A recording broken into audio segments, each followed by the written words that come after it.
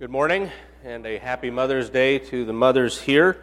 You may be wondering if it is time to cash out your life insurance, because here at New Hope it's Mother's Day and I'm preaching about motherhood. This has not traditionally been the way we do things.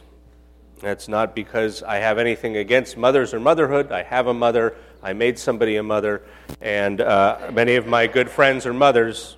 However, frankly, this is a holiday that has not always been handled well in the church. Oftentimes, this can be a very difficult Sunday for women who are not mothers but want to be, or women who were mothers but have, through tragedy or miscarriage or abortion, have lost their children.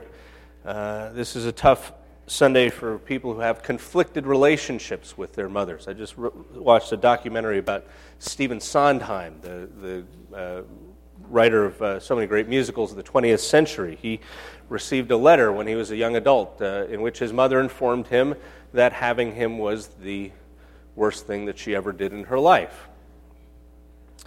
Now, Kara, my older daughter, has informed me that her life was better until I came along,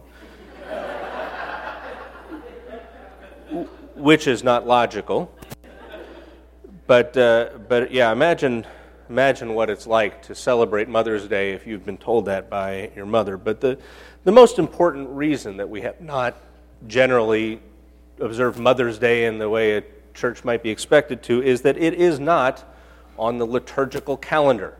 We have seasons like Lent and Advent. We have holidays like Christmas and Easter and Epiphany and Ash Wednesday and Good Friday. What? Also, not on the liturgical calendar. Okay. We'll have the remedial class this summer for Ricky. And some may even have thought us especially hostile to Mother's Day when the very first year of New Hope, we were going through 1 Corinthians, and it just so happened that on Mother's Day our text was 1 Corinthians 5, which is the account of how Paul was dealing with the man who was sleeping with his stepmother. The following year we were in the book of Judges, and we had the infamous Kill Bill sermon. Now these were not planned, but they did happen to fall on Mother's Day, and so it may be that we came off as especially hostile early on. But I think we're now 11 years into this. We probably have a track record of not mishandling Mother's Day, I think. So hopefully we can get away with this. But the fact is, yeah, it's not on the liturgical calendar. And there are a number of holidays that are not on the liturgical calendar, but are made a bigger deal of in churches than they ought to be, frankly. In some churches, Earth Day may as well be Easter. And on days like that, in such churches, one could think that we were being called to worship the creation rather than the Creator. In some churches, the 4th of July is observed in a way that, frankly, is idolatrous. There are some churches that will put an American flag over the altar. This, I do not think, is what you're supposed to do. I'm as patriotic as anybody out there. I love my country. I'm grateful to be an American, but I do not think that we are supposed to treat God Bless America as a hymn. And yes, in some churches, Mother's Day is a holiday that is observed in that way. But there is quite a lot about motherhood that is good, that is honorable, that God created, in fact, and one of those things is minivans. I don't think God directly created the minivan, but minivans, I think, are inextricably linked to motherhood. I think we would agree. Mary and I, now this is not just because this week has been an especially rough week for us. Wednesday night, our van, suddenly Mary was driving and all these lights came on, and then she lost power and ended up on the left shoulder of I-95. Thankfully, she was safe. Unfortunately, the engine in our van was not. So we are now on our third mommy mobile. We got the first one when Mary was pregnant. And we talked at the time about whether we really were prepared to enter into the phase of life where we owned a minivan.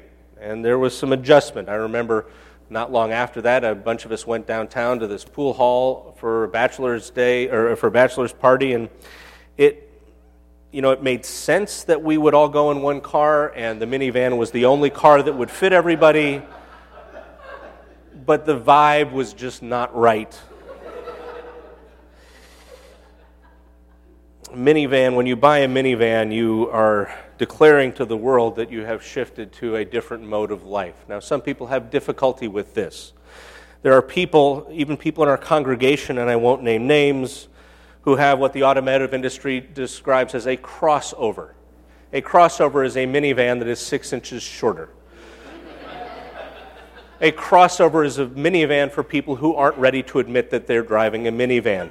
I think a more suitable name for the crossover would be a comb-over, because it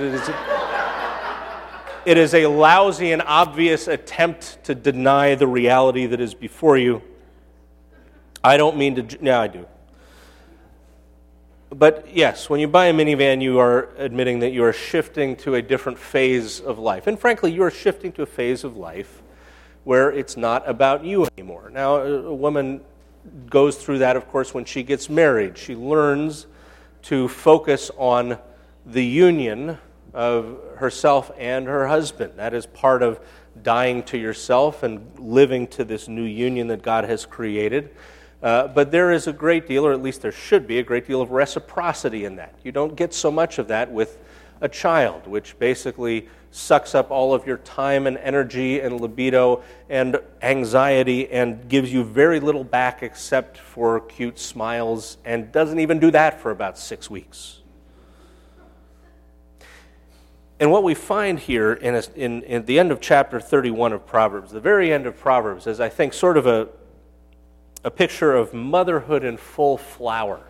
This is what it looks like when somebody has fully shifted to that phase of life where her focus is not on herself, but her focus is on what she is enabling, what she is bringing into the world. This is the end of chapter 31 of Proverbs. And Proverbs, throughout the book, has talked about the importance of wisdom as opposed to folly. And I go back and forth on this. It may be that this last bit of Proverbs is really not about a woman of noble character, but really it is a hymn to Lady Wisdom. So elsewhere in Proverbs, like in chapter 4, you have wisdom personified as a woman. And so, for example, in chapter 4, verse 6, the writer says, "Do not forsake wisdom, and she will protect you. Love her, and she will watch over you." The beginning of wisdom is this: get wisdom. Though it cost all you have, get understanding. Cherish her, and she will exalt you. Embrace her, and she will honor you. She will give you a garland to grace your head and present you with a glorious crown. So throughout Proverbs, we get the Lady Wisdom contrasted with Lady Folly, who is also beckoning to the young man, also seeking to entice him. And so it could be that this closing of Proverbs really is a hymn to what wisdom is able to produce. And the nature of the text, it's a highly stylized text. It's an acrostic poem, which means that each line begins with the next letter of the Hebrew alphabet. But it could well be that this is, in fact, a poem praising a woman of noble character. The Hebrew is Eshet Chayil. And that word chayil could be translated as noble or wise, but you could also translate this as a power woman, a wife nobody is going to mess with if they know what's good for them. And this is a powerful woman that is being described here. I'll start in chapter 31, verse 10. An Eshet Chayil, who can find? She's worth far more than rubies. Her husband has full confidence in her and lacks nothing of value. She brings him good, not harm, all the days of her life. She selects wool and flax and works with eager hands. She's like the merchant ships, bringing her food from afar. She gets up while it's still night. She provides food for her family and portions for her women servants. She considers a field and buys it. Out of her earnings, she plants a vineyard. She sets about her work vigorously. Her arms are strong for her tasks. She sees that her trading is profitable, and her lamp does not go out at night. In her hand she holds the distaff and grasps the spindle with her fingers. She opens her arms to the poor and extends her hands to the needy. When it snows, she has no fear for her household, for all of them are clothed in scarlet. She makes coverings for her bed. She's clothed in fine linen and purple. And her husband is respected at the city gate when he takes his seat among the elders of the land. She makes linen garments and sells them and supplies the merchants with sashes. She's clothed with strength and dignity. She can laugh at the days to come. She speaks with wisdom, and faithful instruction is on her tongue. She watches over the affairs of her household and does not eat the bread of idleness. Her children arise and call her blessed, her husband also, and he praises her. Many women do noble things, but you surpass them all. Charm is deceptive and beauty is fleeting, but a woman who fears the Lord is to be praised. So honor her for all that her hands have done, and let her works bring her praise at the city gate. So when you read this poem and you think about motherhood, I don't think it's June Cleaver that comes to mind, no? This is a woman who has fully invested herself in the life that God has given her, such that she is contributing to the well-being of so many around her. It starts off talking about how her husband is full of confidence in her. He doesn't lack anything of value. She enables the well-being of her family, providing food for them and for her employees. You see that in verse 16, she ensures the well-being of her own wealth. She is a capitalist. She invests the proceeds from her productive investments and in order to produce more. She is enabling her own productive capacity. She's strong. She's healthy. Her life means that she contributes to the well-being of the poor, those who are needy among her. And then again, it circles back in verse 22 to her husband. She makes coverings for her bed. She's clothed in fine linen and purple. I have to believe that's not just about fabric. But her husband not only is delighted in her in their private life, he is respected in public. He looks good because of her. And so because of that, she ensures the well-being of her future, able to laugh at the days to come. Because of her wisdom and her faithful instruction, she is able to contribute to the well-being of the people that she influences. And her children recognize this. They call her blessed. They don't say that their lives were better before she came along. And her husband, again, he keeps popping up in here as sort of a supporting character. Like, yep, I'm here. She's great. And in fact, she contributes to the well-being of this city. Let her works bring her praise at the city gate. Her husband, her family, the people who work for her, the people she does business with, the people that live around her, the people that have to put up with her husband, all of them benefit from who she is because she has lived the kind of life. She's invested herself in such a way that she's not just looking after herself, but she is investing in the people around her. She has gladly entered her minivan and tricked it out with flames on the side.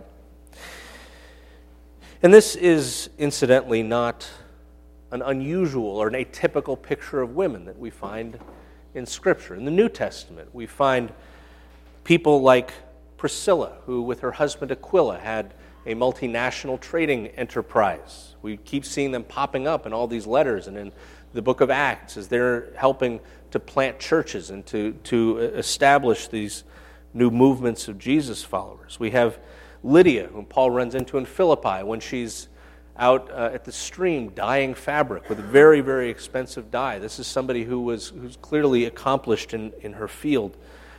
We have Phoebe, who is a patron of Paul's, as we'll see next year when we get into the last chapter of Romans. She's the one who actually carries the letter to the Romans from Paul. We even have Junia. Again, we'll run into her again. She's described as an apostle, honored and esteemed among them.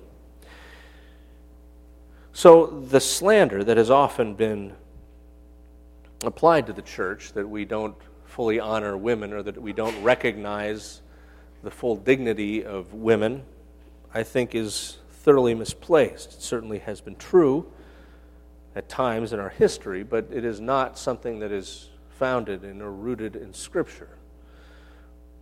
What we have described in Scripture is what we have not only described but honored and exalted, is a femininity that is strong, that is effective, that is generative, that blesses the world around the woman and brings her and the people who are close to her great honor. And I think the reason that this happens is because what is portrayed is an Eshet Chayil, a woman of noble character who has devoted herself not to herself, but to the relationships and the opportunities that God has given her. And probably there's no better example of this than Mary, the Blessed Mother of our Lord Jesus Christ. This week, here's a place where some of the cultural differences between our churches can get in the way of us seeing stuff we ought to. This week I was down at St. Mary's Seminary for a prayer service. They were dedicating they'll kind of take any excuse for a party. They rededicated a room that they just renovated, and so they have a big prayer service and everybody gets dressed up. It was very nice. But in some of these prayers they're praying to Mary. I had to kind of drop out during that stuff. But the rest of it, praising Mary, honoring Mary, recognizing her as a model of faith, is stuff that we can totally get on board with. In fact, you think about that classic prayer, Hail Mary, full of grace. It's not like the Catholics made that up. That comes straight out of Scripture. This is Luke chapter 1. In the 6th month of Elizabeth's pregnancy, God sent the angel Gabriel to Nazareth, town in Galilee, to a virgin pledged to be married to a man named Joseph, a descendant of David. And the virgin's name was Mary. The angel went to her and said, Greetings, you who are highly favored. The Lord is with you. Hail Mary, full of grace, the Lord is with thee. That's where this comes from. Well, Mary was greatly troubled at his words, which is exactly the response everybody has when they are talked to by an angel. And she wondered what kind of greeting this might be, but the angel said to her, Don't be afraid, Mary. You have found favor with God. You will conceive and give birth to a son, and you're to call him Jesus. He will be great and will be called the Son of the Most High. The Lord God will give him the throne of his father David, and he will reign over the house of Jacob forever. His kingdom will never end. Well, how's this going to happen, Mary said. Because I'm a virgin and I had health class and I know how this works. And the angel answered, the Holy Spirit, you all right there, Matthew? Matthew got that one a little bit late. The angel answered, the Holy Spirit will come upon you and the power of the Most High will overshadow you. So the Holy One to be born will be called the Son of God. Even Elizabeth, your really old aunt, is going to have a child in her old age. And she who is said to be unable to conceive is already in her 6th month. For no word from God will ever fail. And what does Mary say in response to this? Go ahead. Do you remember? Oh, she says that a little bit later. That's awesome too. We'll get to that. What she says right here is, I am the Lord's servant. May it be to me according to your word. And then, after that, when she sees Elizabeth and John, the baby inside of Elizabeth, leaps up in joy when she shows up, then she spits the Magnificat, which is awesome. I'll just read that. Mary says, My soul glorifies the Lord. My spirit rejoices in God my Savior, for he has been mindful of the humble state of his servant. So from now on, all generations will call me blessed, for the Mighty One has done great things for me. Holy is his name. His mercy extends to those who fear him from generation to generation. He's performed mighty deeds with his arm. He's scattered those who are proud in their inmost thoughts. He's brought down rulers from their thrones, but he's lifted up the humble. He's filled the hungry with good things, but the rich he has sent away empty. He has helped his servant Israel, remembering to be merciful to Abraham and his descendants forever, just as he promised our ancestors. That's the Magnificat. It sounds even better when somebody's singing it, but not with me. Yes? Yeah, the doxology, usually after we say that, we then say, glory be to the Father, and to the Son, and the Holy Spirit. It was in the beginning, is now, and will be forever. Amen. Thank you. But yes, this is her attitude, is I am the Lord's servant. I serve this God who I recognize as being faithful, who is coming through, once again, who is coming through on his promises. He said he would. This is probably not how I expected him to do this because I'm like 13. But this is what he's doing. And so because I am the Lord's servant, I am going to say, may it be to me as you, his messenger, have spoken. And I think this is the kind of attitude that enables a full-throated, no-holds-barred, powerful motherhood, which is not only to not have the focus on oneself, but really to have the focus not simply on the people that we are serving, but to have the focus on the one true God who sets this all up in the first place. Mary has an attitude that doesn't say, well, as long as this is going to work for my family. She says, God's doing something cosmic here. And if I've got a role to play, I'm going to play. And it's that kind of humility that engenders the kind of power that an Eshet Chayil has. Happy Mother's Day. Let's pray. Lord God, we do thank you for the wonderful examples of motherhood that we find here in the Scriptures. And I'm reminded of that prayer at the end of the Catholic wedding service, where we say of the bride, may she follow the example of the holy women whose praises are sung in the Scriptures. And I thank you for the examples of the holy women around here at New Hope, those who are mothers and those who are not, who live in a way that is not only for themselves, but who bless others, who live in such a way that the well-being of those around them is developed, and who do this not just out of a sense of doing good or not just so that people will notice, but they do this for your glory and for the welfare of your people. And so we give you praise and gratitude for the women that you have given us. In Christ's name, amen.